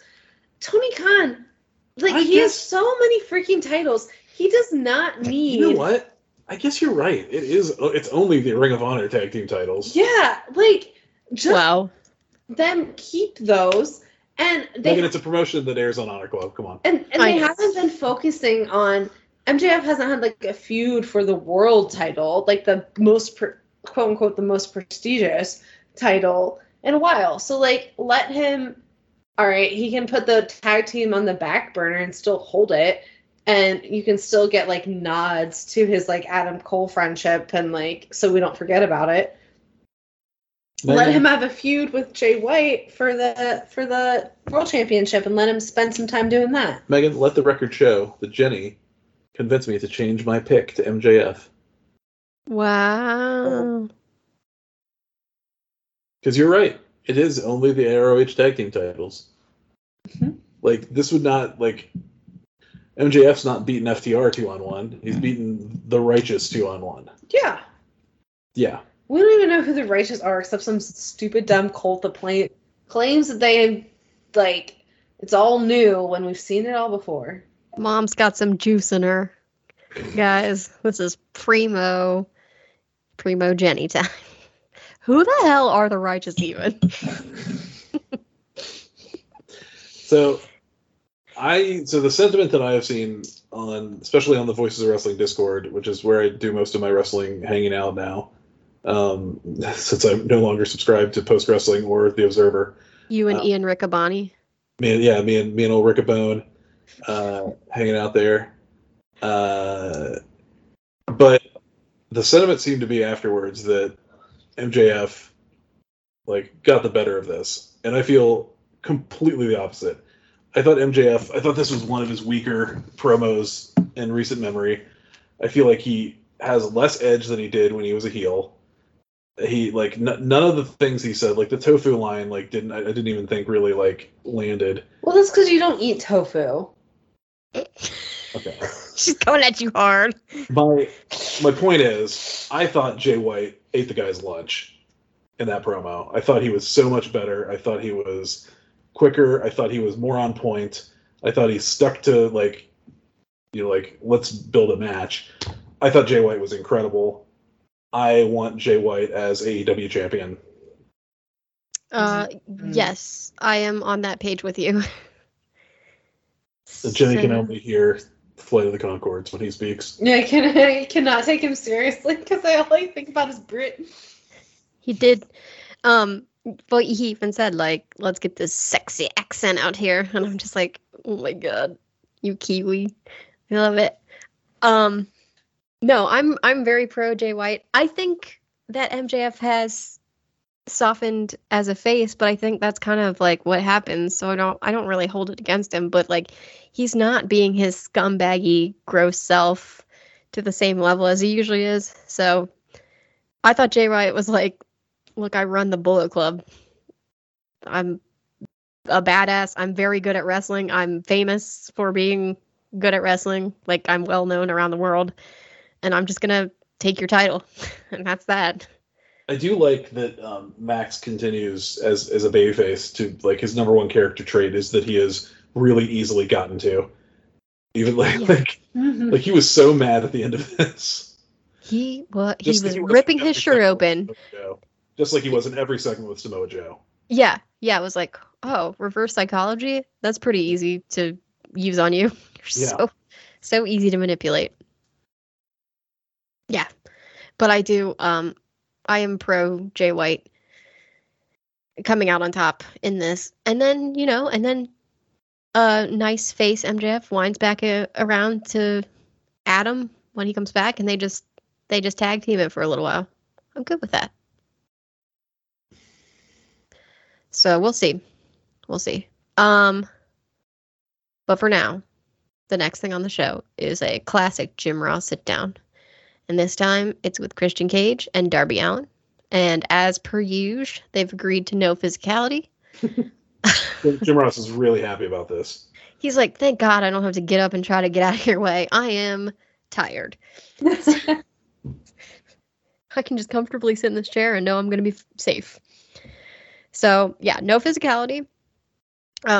JR first asked Christian, like, how do you feel now that the controversy around you being the TNT champ has been cleared up? Because you actually won it. And Christian's like, I don't know what the hell you're talking about. I've held the TNT championship for months now. Nothing's changed. Yeah, like no idea what you're talking about. JR then points out that Christian has lost Darby twice so far. So he asks, like, what makes you think you can beat him in a 2 out of 3 falls match? And Christian's like, Well, first of all, those losses were flukes and non-title matches anyway. So basically, I haven't lost. And then he claims that Darby relies heavily, like solely on his skateboard and tables and chairs and other props and tricks to get his wins. So that is why he specifically asked for a 2 out of 3 falls match, because it requires wrestling, and he believes that he will be able to expose Darby for kind of the fake that he is. And from there, he says, I'm going to do that in front of your whole hometown. And then, like such a douche, he looks at Darby and he goes, hey, is your uncle going to be in attendance? And I'm just, in my mind, I'm like, grass. Damn, Christian. It's rude. And Darby, like, takes it in stride and is just like, or because Christian goes, oh, no, he can't because he's, what? And then Darby goes, he's dead. He goes, Christian, everyone you talk shit about is dead. It's fine. Like, that's your thing. And Darby's just, he says, like, he's not afraid of losing in Seattle because Christian, well, there's, like, no way Christian will beat him there. That's his hometown. And Christian's like, well, if you're so confident, why don't you bring your whole family? Why don't you bring Nick Wayne and tell him to bring his mom? And he goes, oh, wait, don't worry. I'll ask her. I've got her digits. I'll hit her up. And Darby's like, no, stay away from Nick Wayne. You don't need to have any control over him or my family. Nobody's coming. You suck. And Christian's basically like, he needs a real mentor. I'm going to get that little boy. How much do you want for your boy? Suddenly it's happening to Darby. So Darby's just like, look, man, if you had any balls, like, you wouldn't bring Luchasaurus with you because he's the reason you win all the time. And surprisingly, Christian's like, fine, I won't bring Luchasaurus. So I guess this Wrestle Dream match is going to be just straight Christian versus Darby, no help on the outside, 2 out of 3 falls. But as Andy sort of implied, I would believe Nick Wayne showing up and maybe doing some mischief. Maybe being a Christian guy. Yeah, I mean, he's got a new stepdad. Yeah. Per Justin Shapiro's grid, if you want to use Brody Lee, you have to type in his shoot name of Jonathan Huber. That is weird. Yeah, I think so too. That's really bizarre. Like, why would I wouldn't even have been mad if it was Luke Harper. I just like, why is it the shoot name? Is every dead wrestler revert to their shoot name in the grid? Oh my god, maybe. That's horrifying. So yeah, that's where Christian and Darby are. It got kind of heated at the end. They didn't have physicality, but Christian said something about Darby hiding behind face paint, so Darby got a hold of a water bottle and started just like really flinging it around, wiping his own face off. But I also got the impression he wanted to like sling it at Christian, but he stopped. Jim Ross was like kind of leaning back, like, you're getting me splashed. Like, please stop. I'm in the front row of a SeaWorld. He's like, I did not sign up for this. Who gave this child water? I did not sign a waiver for this. Yeah. So I like the heat. I think that'll be a fun match. I do hope Christian retains just because heel Christian being a champion is great stuff. But okay. So speaking of Wrestle Dream, as we are this whole evening, there is going to be a 4-way tag team match on that show to determine the number 1 contenders for the AEW World Tag Team Championships on tonight's Dynamite. However, we get a 4-way match with a single member of each of those teams, I guess, as a sort of preview of what's to come, but only like half of what's to come. So repping each of their teams is Orange Cassidy for Orange Hook, Austin Gunn for the Guns, Penta for the Lucha Bros, and Matt Jackson for the Young Bucks. It's a fun match. I guess like prior to hearing the backstory of this program, again, I was kind of like, well, why are you only giving me one person from each team when this match is going to happen like in a few days? Like, I had fun with it, but I was just like, why is this happening? Yeah, it was fine. Yeah, it was fine. Regardless, Orange pins Matt Jackson. I don't know if that's any implication to how the teaming will go, but Well, there you have it. I feel like that's a political job, Like Nick won a match earlier, so you gotta beat Matt. So I think Hook's gonna get the pin. The pay-per-view? Mm-hmm. Is he gonna get the submission? Sure. Okay. Red drum. Yeah. Would you correct me there?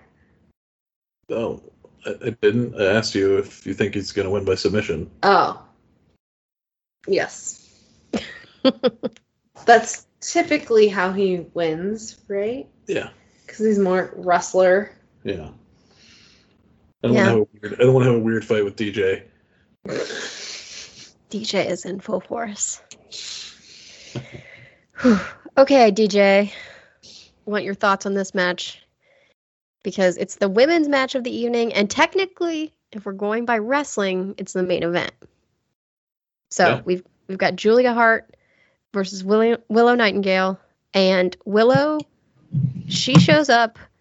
She walks out with like a purpose. She's not all happy and like, dancing and stuff the way she usually is during her entrance. She is pissed. Her head is wrapped. Pissed. She's pissed. Her head is wrapped so that one eye is covered. But that gets ripped off pretty early on in the match. And we see that she has kind of the Malachi black eye going on because Julia, spit mist at her. And the announcers say that her vision is compromised because of this. But is Julia inadvertently creating other Julia Brainses? I don't know the rules because it's like Willow didn't seem converted, but then I was wondering, I'm like, well, she's getting the eye disease. So is she converting? Like, is Sky Blue going to show up like evil? I don't think they need more than one. I don't think she needs like a whole I don't think she needs it, but like I don't know if she understands her powers. Oh, she's like a little baby vampire that's like, I need friends. Whoops. Yeah. Yeah. I don't know. I started to question it because Willow also had, instead of like a colorful, like bright outfit like usual, she went black and gold, like kind of a darker look. And I'm like, oh no, are you turning? But she also reading too much into it.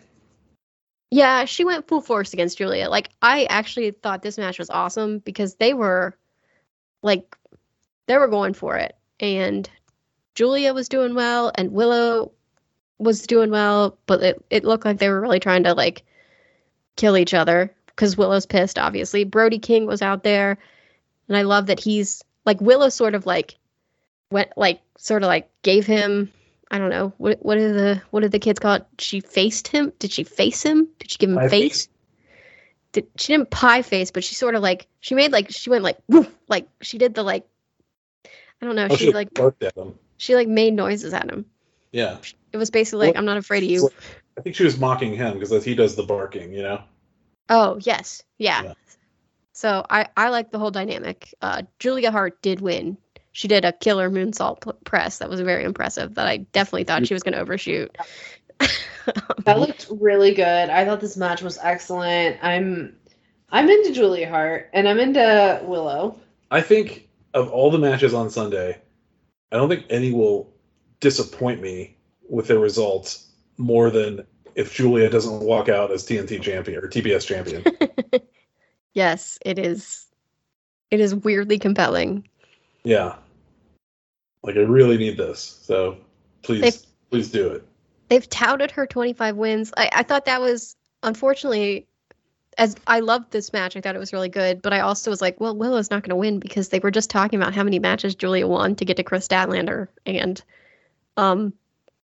she's going to fight Chris Statlander, so why would she lose? But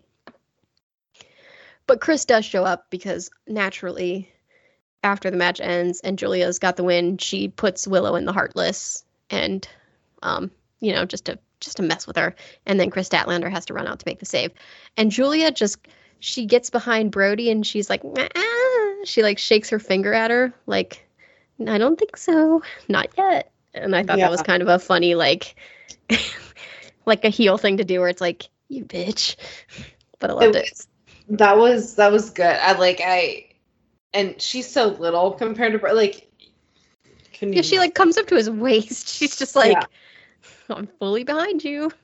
Can't get me. So, she will turn 22 next month. What? Sorry, in November rather. No. Yes. She, as far as like having her character down, she's like I feel like she's like a prodigy. I am so upset. I'm old enough to be her mother. Yeah. Well, if you were Gilmore Girls, you'd be best friends. Here's something else fun I just found out about her. She and Lee Johnson are getting married on October 13th. And the reason they're doing that is because it is a Friday the 13th, because they're both horror nuts. Oh, that's fun. I love that. Yeah. I wonder if they'll have like Jason Voorhees like themed stuff at the wedding. Oh, I hope so. I'm so glad for them that it fell in October. Like a Friday the 13th happened in October. Yeah. That's so fun. That reminds me, I gotta like contact Dave, and we gotta watch some Friday the 13th movies that day. Yeah, you gotta celebrate. It's a high holiday for you guys. We have family photos being taken that day. Guess we gotta move that. Respect the holiday, Jenny. Damn, that's like an evening time too, isn't it? Oh, man. I mean, I think it's like 4 to 6, but it might last until 7. I don't know. Okay. It's unclear. It's primo horror time. Of what time we're actually going. Prime time horror. It was Friday the 13th, Jenny, that you watched and then had a rude awakening at the end, right? Yes, it was. I screamed like I was in a horror movie. Dave thought that was wonderful. Happy spooky season, everyone. Yeah. I love it. Yeah, we're going to be getting to some... Oh, we got to get Emma's Halloween stuff washed here. We got to get it washed. We gotta start doing some. We might have to delay the modern Trek movies again, because we are getting a spooky season. It's time for like some Jenny friendly October movies. A fine line. We Yeah. walk with those. Yeah. It is a fine line. It is just tolerated on my end. Taller. Oh my God. Not taller. Good luck to Julia Hart this Sunday. We think you are going to make us all proud. Yeah, we're going to be really sad if Tony Khan doesn't do the right thing here. Yeah. Okay, so that was the last match. That was the main event. Worthy. But the way the show actually ends is we get a contract signing between Swerve and Adam Page for their Wrestle Dream match. Since Tony Schiavone is out this week, Renee is hosting this one, and she lets us know that security is surrounding the ring to keep out the Mogul Embassy and the Elite, both of which are banned from ringside for this one. Adam pretty much is no nonsense. Like, they put the contract in front of him, and he's just like, okay, and he goes to sign it, and Swerve stops him, and he says, "Are you seriously ready to take me on in my hometown? Like, do you know what that means? Do you even anticipate being able to really do this?" And Adam's like, Swerve, you went through a lot of stuff where I'm kind of having shortcomings this year. With your, like last week, you did that, and, it hurt. But I also want to thank you because you made me think about my year. And you're right. Like, I've had a rough time. But I also had some good stuff happen. Like, things are looking up. For example, he got back with his friends in the Elite. And overall, he says he's weathered the storm and he's ready to give the audience the best of himself now. And he says that also means that at Wrestle Dream, you're going to get the best of Hangman Page, Swerve. So, like, don't you worry. I'm going to show up and I'm going to give you all I've got. Swerve takes this show of vulnerability and just laughs and calls him pathetic. He says he doesn't care about any of this stuff. Like Adam says, he doesn't even care that it's Adam he's facing in the match. What he really wants is the spot that Adam holds right now. So he says it could be anyone. I just want that spot. And Adam's response is, well, just because you want the spot doesn't mean that you have what it takes to, quote, fill my boots. And Swerve gets sort of fired up, and he goes to sign the contract, and Adam grabs the pen and stabs it through his hand while he's doing it. And at this point, Guernsey has safely exited the ring because she's smart. She's seen this happen a million times, and she knows when to run. But security floods in, and they split these two up, and the contract is signed, but, it's quite chaotic in the ring. And it's not how we totally end the show, but before we get to the very last bit, I will stop and let Andy and Jenny weigh in on this contract signing. I thought this was right up there with Switchblade as the highlight of the show for me. Really strong promo battle. Loved the not so subtle digs at CM Punk by Hangman. He's allowed to now. He doesn't have to worry about getting reprimanded or hit. Yeah.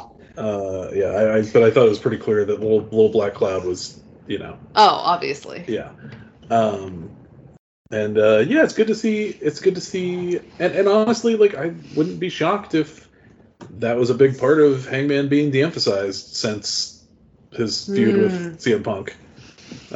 Because we know how much influence CM Punk had in the company. Yeah.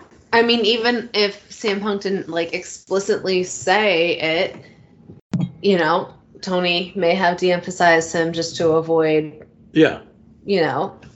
Because, CM Punk was the world champion, and it was gonna be working main events and working on top.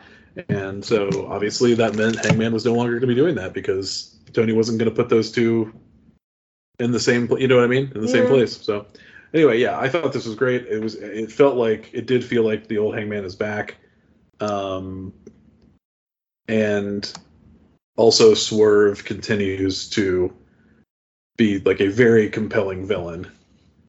And it's going to be interesting on Sunday when he's going to be getting enormous cheers against Hangman. So I'm hyped.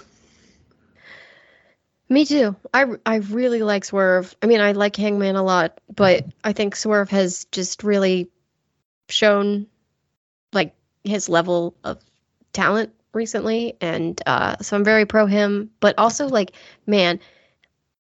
fucked up if true. If Tony Khan chose CM Punk over his 4-year tested employee who has done great, Adam Page. That. I hate that. I really hate the politics. It's obvious. He chose CM Punk over everybody until he no longer could. I know, that's so shitty, though. I guess that's what I'm saying. Adam has been loyal and performed and done his part, and he's been part of the company, and then to just be look, you said something obscure and CM Punk hates it and believes that everybody thinks that you basically spit in his face on television. So I guess you're gonna have to go away. That makes me so mad. I hate it. Yeah. But yeah, hyped for this match. Think it's gonna be really cool. These two, honestly, either guy winning is fine with me. I think it's great that they're having a match, and I do hope that Swerve ends up being the first AEW black champion, because I think he's probably the best position to do that, honestly, at this point. Yeah, I think so. Agreed. Yeah. So that would be the end of the show, except we just have to cut briefly to the backstage area where a crew of men dressed head to toe in black, including full face cover ski masks, is caught on camera beating the shit out of Jay White.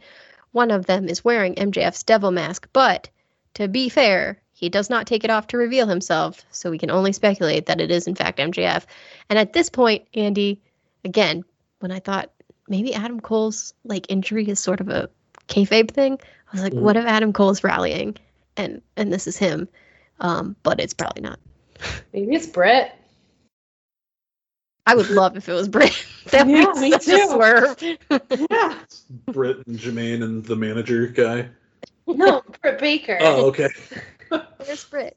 I thought you meant like other. No, I know. taking it out And on- once I said, I was like, oh, I already said Britt, but in the New Zealand way. Yeah. But this is Britt in the Pittsburgh way. Yeah, so is this MJF? It seems too obvious for MJF to like slap on the devil mask and then do that. I think it's Andrade and LFI. Ooh, I like that angle too. Okay. Yeah. It was 4 people, right? Yes, I think so. Yeah. Oh, I mean, MJF doesn't have 4 friends. We know that. No. He doesn't understand the concept of having more than one friend. Exactly. He didn't even understand the concept of having a friend until recently.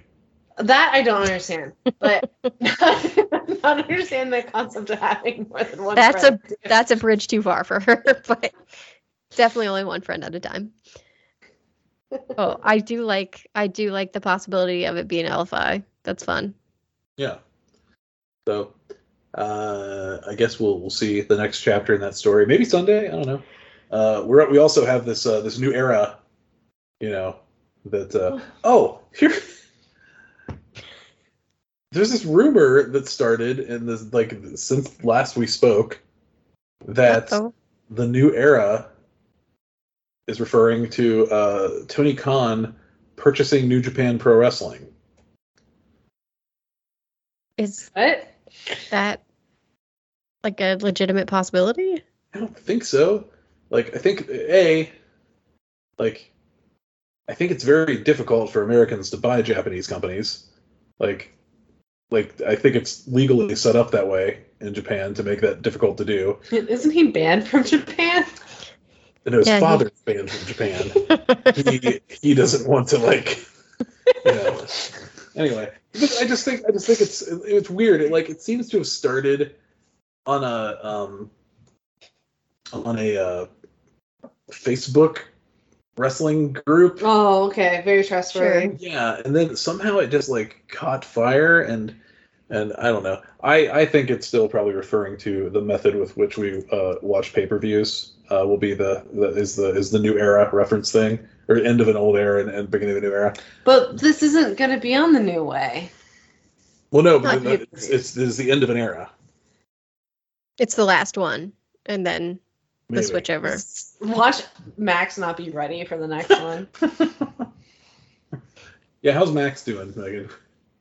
I mean, it's still functioning just fine on my TV. So Is he holding up? Are we accusing Max of being the ones that dropped the ball in that potential relationship, or? No, they did. Oh, they for sure did. We confirmed it? Yeah. Okay. They didn't have the server capability to stream live TV. From what I understand, HBO Max had the ability to stream live sports. When they did the switch over to Max, they didn't just switch the name. They changed I think it's called the technology stack. Yeah. So it was it's actually a completely different system, even though it looks exactly the same. That did not at that point have the ability to stream live sports. Seems like they should have added that into the stack. And I will say, listeners, I have a computer science degree. I understand what Andy's saying. I'm not just making things up. But if you switch technology stacks, you should have ways to cover all the functionality you currently offer when you do the switch over. It should be less capable than the one you're replacing, right? Exactly. If you're going to make the switch, you should make sure you have the technology in place at every level of the stack, that the service doesn't get worse. It, at a minimum, maintains. At best, gets better. So that's wild to me. Okay. Interesting. Now, let me see. This is from The Verge on September 19th. So just 9 days ago. They reported Max, the streaming service owned by Warner Brothers Discovery, is adding a live sports tier in the U.S. on October 5th. The Bleacher Report, it's called Bleacher Report Sports. Add-on will cost $9.99 per month, with current Max subscribers getting the tier for free until February 29th, 2024. The upcoming sports tier will feature live games from Major League Baseball, the National Basketball Association, the National Hockey League, the National Collegiate Athletic Association, and U.S. Soccer. These games will continue to air on Warner Brothers Discovery's cable networks, including TNT, TBS, and TruTV. So basically what they're doing is free until February, and then for a $10 a month add-on fee, you will be able to, through Max, watch any of the sports offerings from Warner's cable channels. Okay.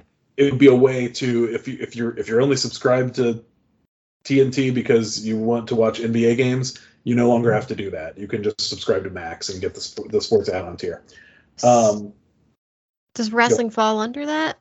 So, there has been no mention of wrestling here at this time, but that also seems like you'd want to make that announcement. Yes. On TV. Yeah. Or do your own press release or something if you're Telecom. Yeah. So anyway, so they appear to be ready to do it now, like technology-wise, and in fact, they're also adding a CNN thing on, so where you can stream CNN live now, or in the next week, I think that's launching. So they're gearing up for a lot of things, and it sure seems like AEW would be a good fit for all of that. Heck yeah. Because how much does Max cost? Like the 4K plan for Max costs $20 a month, right? Yeah. Okay. So basically, you're looking at $30 a month. Holy shit! What? That's a lot of money. Well, I split it with my parents. Unless that's not allowed, then I don't do that. Okay, Jenny, but like, how much does an AEW pay-per-view cost on Bleacher Report? $50, Jenny. It costs $50. Yeah. Okay. That's about, which was a little pricey. So now we have to pay $30 a month, and I guess we're supposedly gonna get monthly pay-per-views then. Yes. Like, if you mean like the royal we, as in like all of the people who are fans, what I think will probably end up happening is we would probably find a good friend who has Max and like Venmo them $10 a month to cover the add-on sports tier. Until they fuck us over like Netflix. Right, yeah. Then we'd have to figure it out. Guys, I found out that the Netflix thing on Apple TV is still logged into the old account that we used to share with someone else. And it works? And it works. Well, let's cancel our Netflix then. Oh, can we do that? Why couldn't we? You can cancel and go back at any point. Oh, well then let's cancel. So make sure when you cancel, and this is just me being spiteful, you pick that option like, I'm leaving because you won't let me fucking watch this. Yeah. Elsewhere. Because I had to recently, for this month, resubscribe to Netflix. For a month. Mind you, I refuse to go beyond that. Because our trash TV date. Is it going to stop me, though, like right now? Because our trash TV date is on Saturday. So maybe we should wait until Sunday to do this? October 3rd, it'll take effect. Okay. Yeah. So Netflix has its stupid clause in, but I'm so bitter. I look forward to canceling again and being like, you won't let me share this with my parents who are retired and don't need to spend extra money on Netflix. That's the thing. We were, sharing with Andy's parents. Like, it's not like we were, I don't know. It's not like we were like sharing with like 30 random friends, No, okay. I think that I paid for 4. Peacock. I will pay Peacock whatever money they want from Jenny's so sold on to Peacock. That's the one we share with 30 random friends. Well, not random. They're all good friends, but there we share a lot. Then you need to take that away so if Peacock starts going down. Hey, let's not get hasty. As one of those 3 random friends, I referred you to the Peacock. I watch Project Runway with my sister while we eat dinner, and it's on the Peacock. So please don't take it away. I mean, Peacock's very stringent about the number of streams you can have at a time because I have been denied my stream at points in time. Do you feel righteous indignation when that happens? I do, because I'm like, I'm one of your paychecks. Which, Jenny, if it's ever us, you can always text me. I will immediately get off the Peacock. Normally, it's me not closing out from another TV in our home. Oh.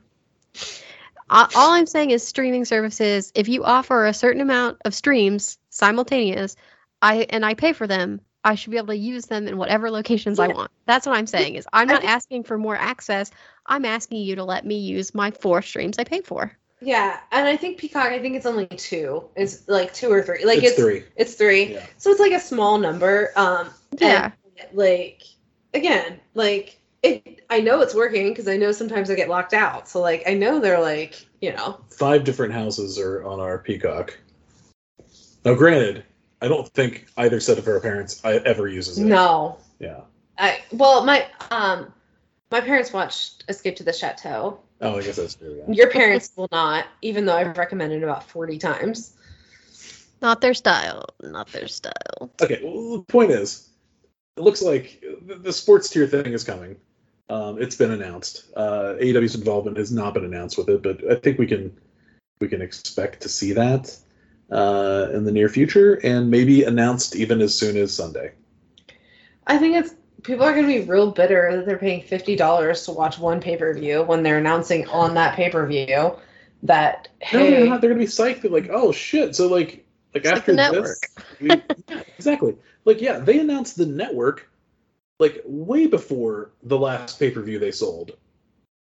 Like, I think they announced the network, and then there was still, like, Royal Rumble and Elimination Chamber before it switched over the network. So they were still selling 2 pay-per-views before you even knew that this, after you already knew this thing was coming. And, surprisingly enough, don't they still continue to sell pay-per-views to people who refuse to get Peacock or the network? Or with Peacock, is it different? Because I remember when the network was running, people still just, like, bought pay-per-views because they didn't want to sign up for the network. Yeah, wild to me. As far as I know, they still sell pay-per-views. Like, it's very, very, very few people who buy them. But like, if you're out in the middle of nowhere and you don't have like broadband, then that's kind of your option. I guess that's true. Yeah, that is the case. Because I just kept thinking, like, why not just spend $10 for that month of the network and then you just get it? But you're right. Not everywhere has high-speed, wonderful for streaming internet. So, here's what this means for us short term. This means we will not have a show on Sunday. We'll probably watch Collision. I plan on watching Collision. I do too, yeah. But what we will do is we'll do a show on Monday, and it will primarily be focused on Wrestle Dream. So you can look forward to that, and we'll reveal the winner of the prediction contest and all that fun stuff. I think that's everything. So. For Megan and Jenny, I'm Andy. Thank you all for listening to another edition of The Elite Beat. Elite Beat. Elite Beat.